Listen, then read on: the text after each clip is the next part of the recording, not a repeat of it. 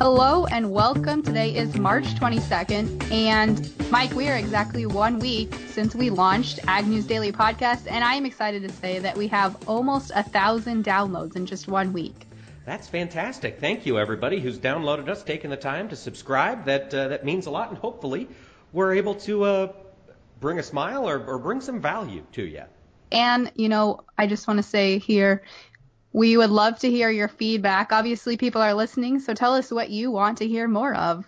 Yeah, what can we do? What can we do better, etc., etc. And do be sure when you subscribe to rate and review us on iTunes. We're going to do just a few quick news updates here before we bring you a great interview with Chip Flory. So the first thing I wanted to update on, obviously we've been following the JBS Brazilian beef scandal, and Hong Kong has also followed suit now, stopping Brazilian imports, as well as Senator Tester, and he is the senator from Montana, has announced on the floor Tuesday that he is trying to push legislation through to temporarily block Brazilian beef imports as well. So if that gets pushed through, we won't have to worry about that beef flooding our markets, but that means it does have to go somewhere.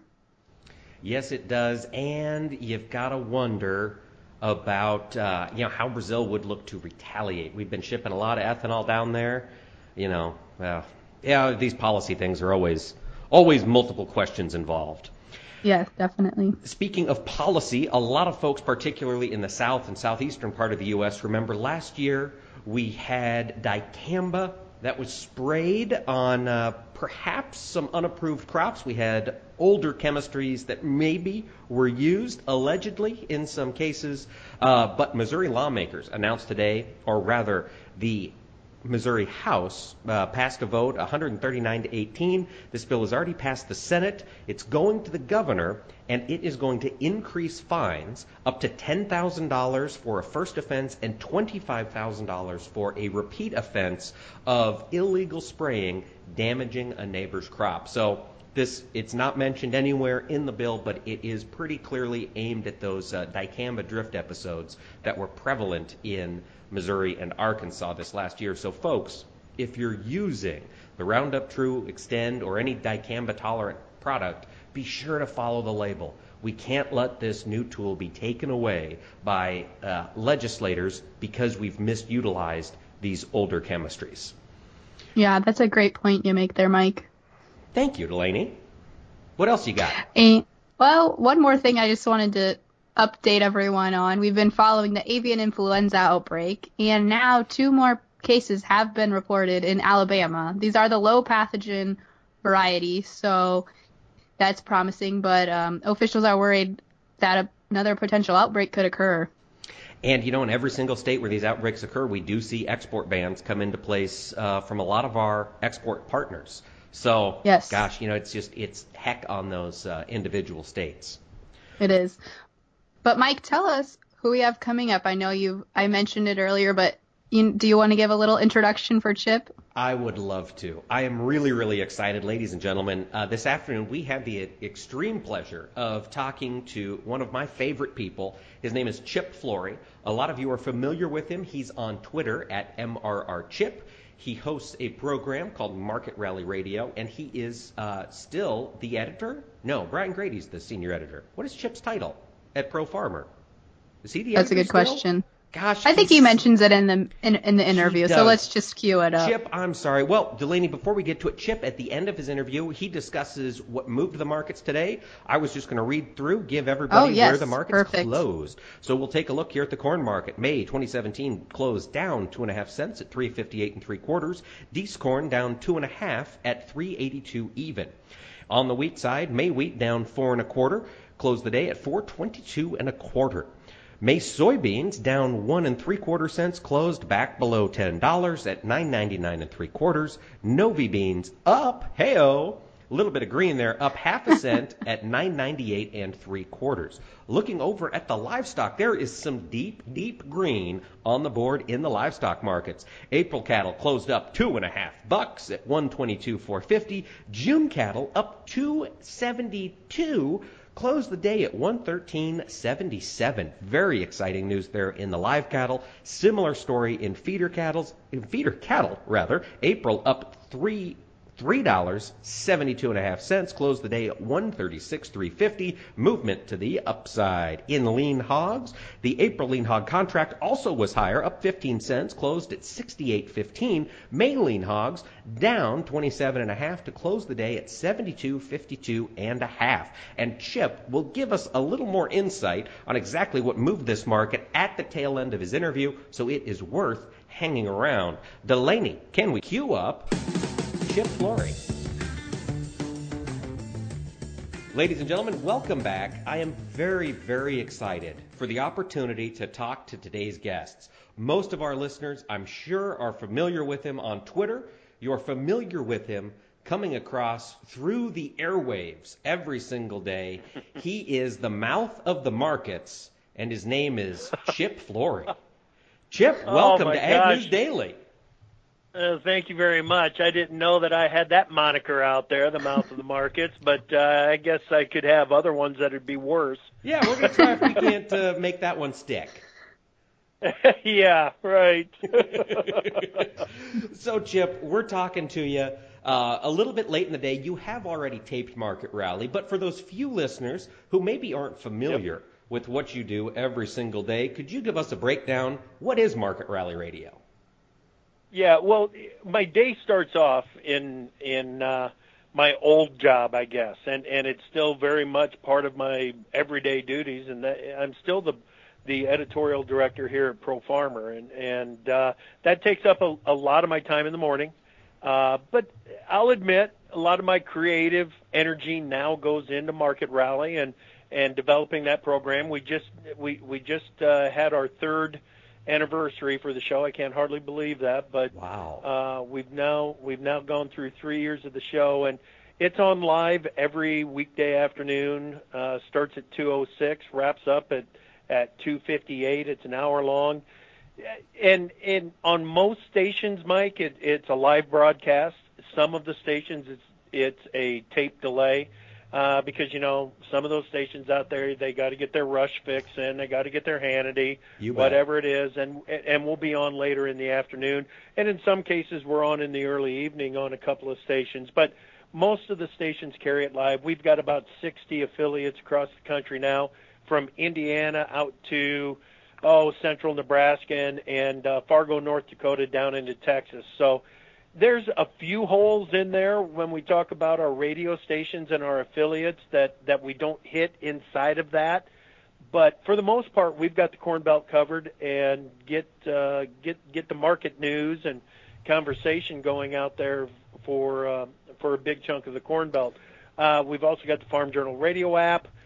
We've got excellent listenership on the app. And then, of course, the Market Rally website, we still get a fair number of listeners that come in there every day. But, once noon rolls around, Mike, it's all about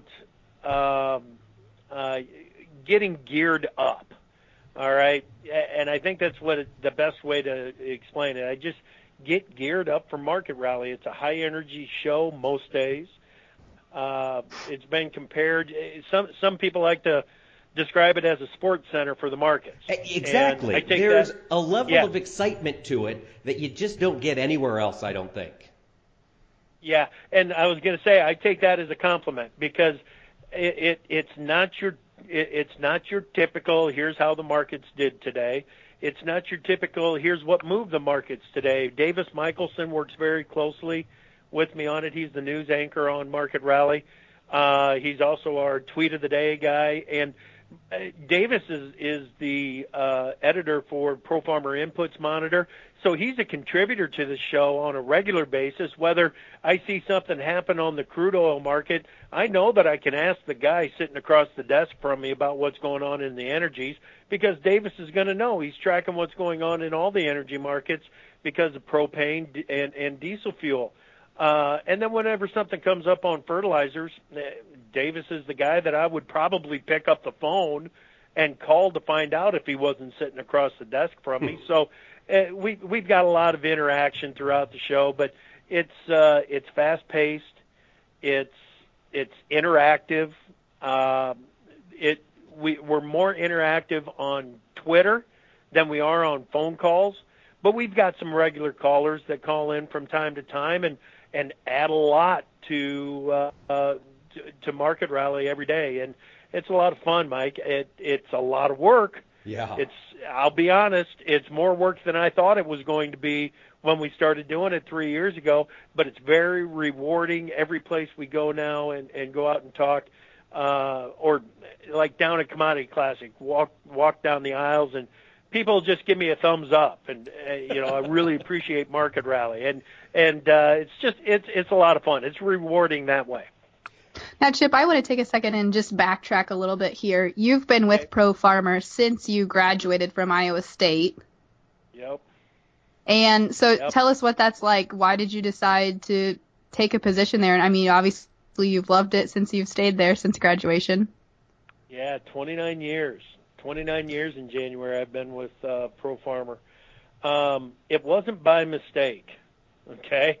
Let's put, it's really interesting because today Mike Burdo, a farmer from Washington, Iowa, who is also the leader of the Franklin Cub 4-H club down there in the Washington area, brought his 4-H club up here today.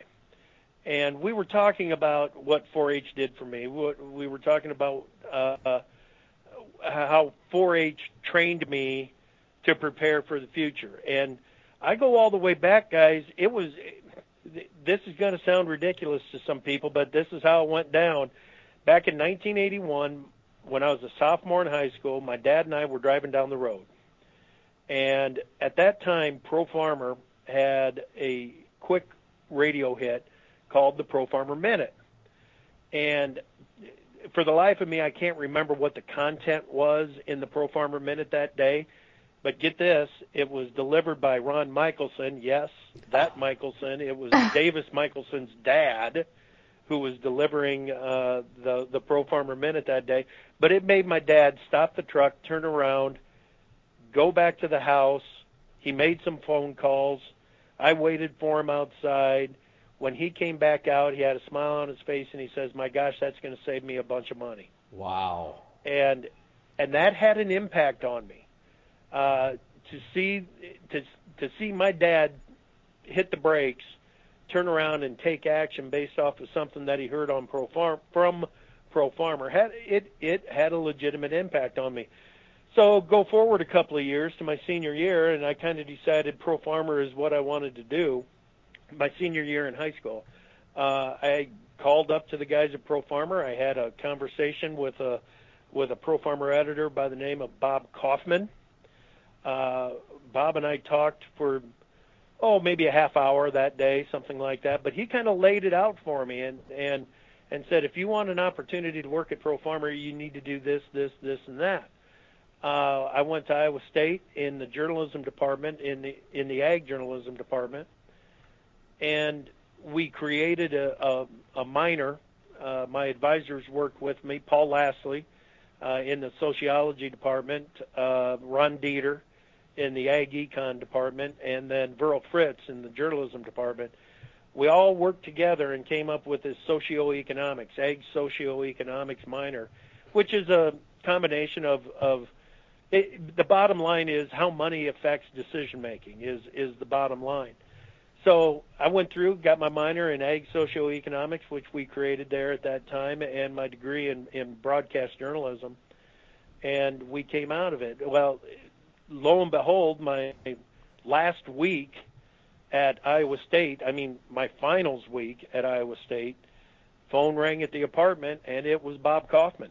And he was just checking up on me, wanted to know how things were progressing. Told him I was graduating, everything looked fine, and he said, "Well, you know what? We don't have anything for you right now, but just stay in touch with us, and if something comes up, we'll let you know." So the next day, the phone rang again, and it was the bureau chief of Futures World News, who was owned by Oster Communication, which owned Pro Farmer at the time. And the next day I was on a plane going to Chicago for an interview to be a floor reporter covering the grain markets at the Chicago Board of Trade. By that afternoon, I had the job, and I got my foot in the door to the company that owned Pro Farmer. Well, wow. Okay, fast forward again to 1991. I got a phone call from Bob Kaufman, and he let me know that he was moving on to another position at a different company. And I said, Bob, how long do I have to wait before I make the call? and he said, oh, give it 10 minutes, something like that. Well, I think I gave it 2. And at the end of a 5-minute conversation, I was back at the headquarters of Pro Farmer in Cedar Falls. Wow. Wow. So you were a floor reporter for 2 years? Am I doing the math right? 3 years. 3 years. Reporting on the floor Yep. at the Board of Trade. And this was late 80s, early 90s, so the pits were the only place to trade. What was it like? There were more people. Yeah. There were more people in the corn pit at that time than there were in my hometown of Oxford Junction, Iowa. Jeez. Wow. That is no lie. That is no lie. So you've seen the whole gamut of transitioning from trading on the floor to trading electronically. Absolutely. You know, it was really dynamic when it was pit trade and full populations down there. You didn't have to look at the price to know that something was happening. You just had to listen and feel what was going on down there on the floor, and you could start to understand how the markets ebbed and flowed on not only a weekly basis but on a daily basis, and you could feel that and understand it, and that's really where I got the understanding of how the markets work and how they work together with what's happening in the cash markets and how they can be used as a tool for risk management in agriculture. And so many conversations with legends. I mean, literally legends in the grain trading business that I had over that 3-year period was really educational. Now, by the time I got to the end of that, it was actually about 3.5 years that I was in Chicago, but by the time I got to the end of that 3.5 years, guys, I was ready to get out of Chicago. There was no question about that. Needed to get the farm kid back into Iowa, and so that's when the opportunity came up for me to move back to Cedar Falls. And so that was when, I mean, you replaced Bob Kaufman as the editor of Pro Farmer at 25, 24? Well, no, I was Bob was the electronic services editor at that time. When I got here, Mike Walston, who is the editor of Landowner for us right now, and the agriculture letter for us right here at Pro Farmer. Mike was the president of Pro Farmer at that time, and Dan Modernock, remember that? Yes, indeed. Dan was the editor of the newsletter, and then Ron Michelson took a stint as the editor. I got back to Cedar Falls in '91, and Dan was the editor at that time. Ron Michelson took a stint as the editor for I think it was a couple of years, and then Jerry Carlson stepped back in as the editor for a period of time. Jerry was a co-founder of Pro Farmer along with Merrill Oster, and then in April of '97 is when I took over as the editor of the newsletter, and I did that until basically April of 2014. So I had 17 years doing what I still consider the coolest gig in ag journalism. It really is. And Pro Farmer is a resource that so many growers and industry participants look to for suggestions. They look to keep ahead of the game. So you say your morning is still involved in working with the Pro Farmer newsletter. What does that entail? I mean, I imagine you're using your journalism degree all the time. Oh, yeah. Are you calling folks? Is it kind of set up now where you've got a routine? How does putting that newsletter together happen? Well, we also have a product called Pro Farmer Today. It's a daily product. I know that's really clever, isn't it? So we've got Pro Farmer Today, and through Pro Farmer Today, we send out a total of 13 different items every day. Just to do the quick math, that's like 275 items a month that we send out by email, and it's available in some other spots. But it's that process of combing through the news, that process of calling our cash market sources. If there's a shipping issue that's going on someplace in the country, we'll make contact with those people, and it all goes into the daily service. Well, when you put out 13 different items a day, you do that 5 days a week.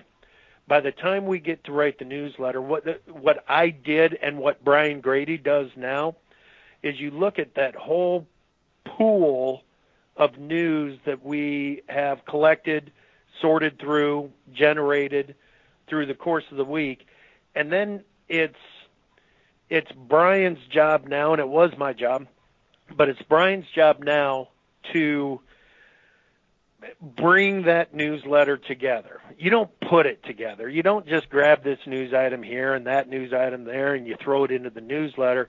There's a theme to that newsletter. It tells the story from the very first paragraph that talks about here's what happened in the markets this week until the final period on page 4, on news page 4. It tells a story. Everything flows from the beginning to the end, and it's there for a reason. If there's not a reason for that piece of information to be in Pro Farmer Newsletter every week, it doesn't make it. It absolutely does not make it into the newsletter. So Brian is taking, somewhere in the range of 65 to 70 reports a week and boiling it all down and putting it into four pages of news in the newsletter. Jeez. Wow. That's why he always looks so tired. You need to give him more vacation time. Thanks, Pearson. I appreciate that. Yeah. Well, let me ask you something. And another thing that I do for Pro Farmer during the winter months in particular, but I go out and I do several appearances speaking, and it's all about information and education when we go out there and do that. There's at Farm Journal, we really focus on the service journalism. It's not here's what happened today and here's what led up to it. It's here's what happened today, here's what it means to you, here's what you should do about it. And it's that service journalism that we really try to stay focused on here at Pro Farmer. Right. And the service journalism, I'm sure, too, helps you in the end when you're doing Market Rally Radio, making those connections for producers. Yeah, absolutely. I learn something every day from the guests that I have on Market Rally. I mean, it's some of the brightest minds. I enjoy talking to Rick Brock on the show, Jim Bauer, Bob Utterback, the well-known Mark Gold. I got to throw him in there. Oh, yeah. But the really well-known market analysts and market commentators, the advice givers out there. I thoroughly enjoy talking to those people on the show. But I got to admit, I'm looking forward very much to Market Rally on March 30th. And the reason that I'm looking forward to that was just this morning I had a conversation with a guy from his name is Sam Hudson. He's with Corn Belt Marketing. Have you heard of him? No, I have not. No. Right. But I spotted him out there. I've had a conversation with him on the phone now. He's a great guy, unbelievably bright. I won't say, he's not a young guy, but he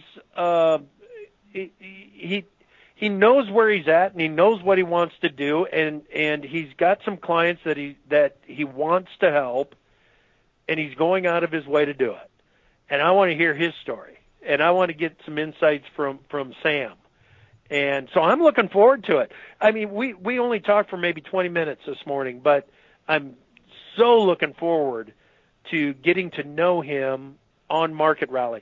And I can give you a long list, guys, a long list of people that we've done the same with and that I've gotten to know in front of everybody on Market Rally. And it's developing that relationship with them and getting to know them. And, it's to the point now that when I see something happening in a market, I know that I've got a list of 12 guys that I can go to and say, we need to address this issue that's going on in bean oil. And this is a group of people that I can go to for it. Well, and I think as a listener, I've been listening to Market Rally. I don't think I've tuned in for all 3 years because, Chip, there's a little gap right at Grinnell, Iowa. So I listen in on the Farm Journal app every day. Yep. But one of the things that really drove home to me your connections at Pro Farmer and your connections in the industry was just 2 weeks ago when the RFA and the Trump administration rolled out the change in obligation points. And boom, you're right there with Jeff Broyne. You're right there. I forget the analyst you had on that day, but you tackled that issue from 5 or 6 different places. Incredible. Yeah, that's exactly right. I think it was Chris Robinson from Top Third was on that day. Oh. And I had Chris booked for the show, okay? Chris was on Market Rally early in year 1, and he would do the feel from the floor in the first segment with me. Okay. But I'd never had him on as a guest as a guest analyst for the 2 main guest segments. And I had him booked. I finally had him all booked and ready to go. And then this breaks, and I've got Broyne, and off we go, and he participated in the conversation. Yeah. So it was a lot of fun. Well, now I'm excited. This is the first week we're going to have Chris Robinson on Market to Market. Mark Gold you're going to enjoy that. Out of commission, so Chris is stepping in, and I'm really looking because he does the tweets, right? He's the Top Third Twitter master. No. Top Third Twitter master is a goofball by the name of Craig Van Dyke. That's right. Shoot. Well, my apologies to Craig. Yes, darn it. Oh, you don't are apologize to Craig. They have one of the best Twitters or the best market Twitters going. Yeah. I follow if Top you can Third. Believe what he's saying. That's what makes it fun. You got to guess. Now, Chip, I want to ask you, as a man like you who is truly, you can tell just listening to the program, listening to you here, you are passionate about the markets. What market intrigues you the most? Cattle. Why? Because I raised cattle when I was a kid. I got my son bit by the cattle bug. That's going to bite me in the wallet. Oh, I knew that. What's he doing? Well, he went through the beef program at Kirkwood Community College down in Cedar Rapids. Outstanding program, yeah. Okay. Yep, it really is. It really is. And he's committed. He's committed to raising cattle at some point in the future. Now, he's 21 years old. So what I told him was go out and work hard for a while, put some money in the bank. So right now he is working for a hog producer down by Hudson, Iowa. Okay. His name Tom Schneider. Tom Schneider is Schneider Farms. Tom is down there working in the finishing units and the nurseries, and Tom is trying to be something really rare in this business, and that is a skip generation farmer. Yeah. My dad was a farmer. I grew up on a farm. We like many others, and this is a story that I could talk about for hours, but we went through the 80s. We went through the crisis. We ended up with my brother, who's 10 years older than I, and my dad were a partner. Things didn't work. I'm 14, 15 years old standing there going, what the heck is going on around me? And that kind of threw me for a loop. Took some of the luster away from farming for me when I saw what my dad and brother went through. And now when I look back and I understand how it happened, I'm even madder. Not at them, but I'm even madder at the system and that was in place at that time, not now.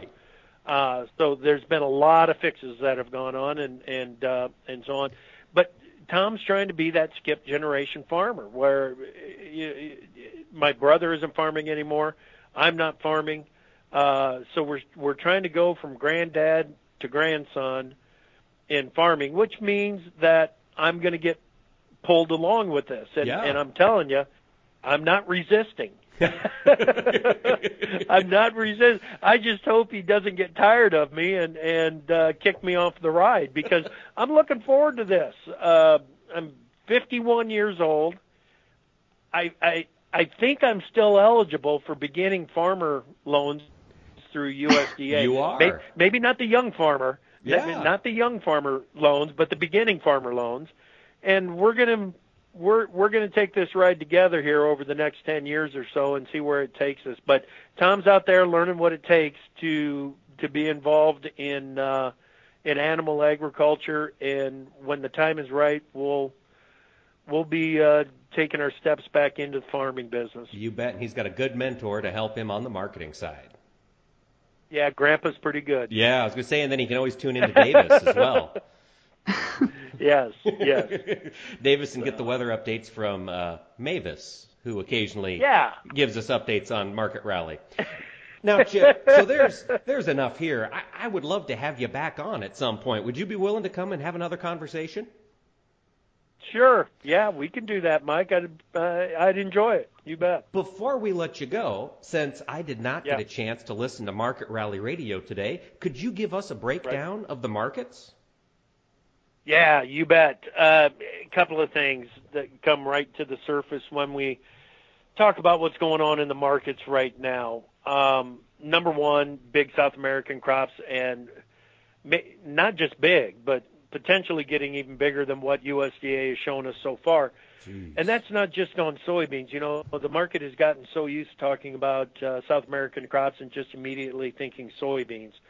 It's corn. And corn has the potential to have the biggest impact on our balance sheets when we get out to the 17-18 marketing year, more so than what it will on soybeans. And the reason that I say that is we've got enough growth on protein demand around the world that Brazil can go ahead and grow this big crop, 108, 110 million metric tons of beans, whatever the final number is going to be on Brazilian beans. And the global market will absorb it, will consume it. Now, are we going to do that without building up our carryovers a little bit? No. Carryovers are still going to be are still going to be on the rise, but our growth on the demand side out there, guys, is such that if there's a hiccup in South America on bean production, if there's a hiccup on bean production here in the States, it will be reflected. It will be readily reflected in the price of beans. On corn, it's a bit of a different story. I mean, that Brazilian bean crop is going to, or South American crop. I don't want to ignore Argentina, Uruguay, Paraguay, and Bolivia. But the South American bean crop is going to be up somewhere in the range of 8% from last year. But when we look at corn, it's going to be up about 32, 33, maybe 35% from what it was a year ago. So instead of exporting this year, we're going to export about 2.2 to 2.25 billion bushels of corn. Right now, the estimate is 2.225 billion. Next year, that big crop that they're supposedly growing of corn is going to have a big impact on the balance sheets. I mean, we're going to be looking at exports next year around 1.85 to 1.9 billion bushels of corn out of the U.S. because South America is going to be resupplying the global market in the year ahead. So it'll be a big. So those big crops, guys, that's the overhang. That's what's hanging over this market right now. And then, of course, we got the prospective plantings and the quarterly grain stocks report coming out on the 31st. Nobody wants to pull the trigger on anything new going into that. So that's kind of draining some volume out of the markets right now. All right.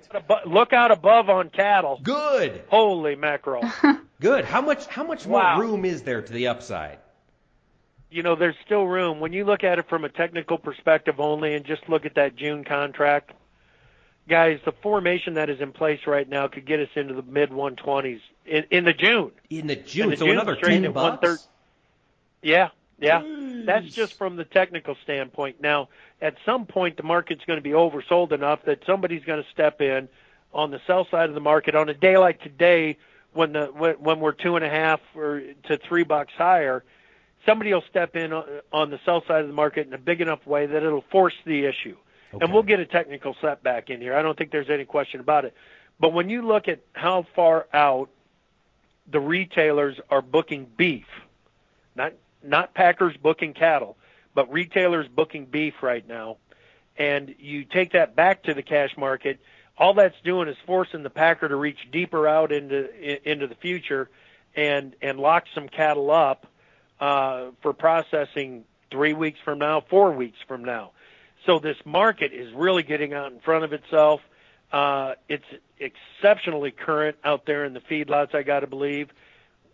We got a friendly cold storage report for beef today. Finally. There are some. It feels like there is still upside potential in it, but just strictly from a money flow and a technical point of view, the market is vulnerable to a really quick, sharp sell-off, and then we'll find out how much guts this cattle market's got and if it can hang in here or not. All right. Fire up those grills, ladies and gentlemen. Let's keep this thing going.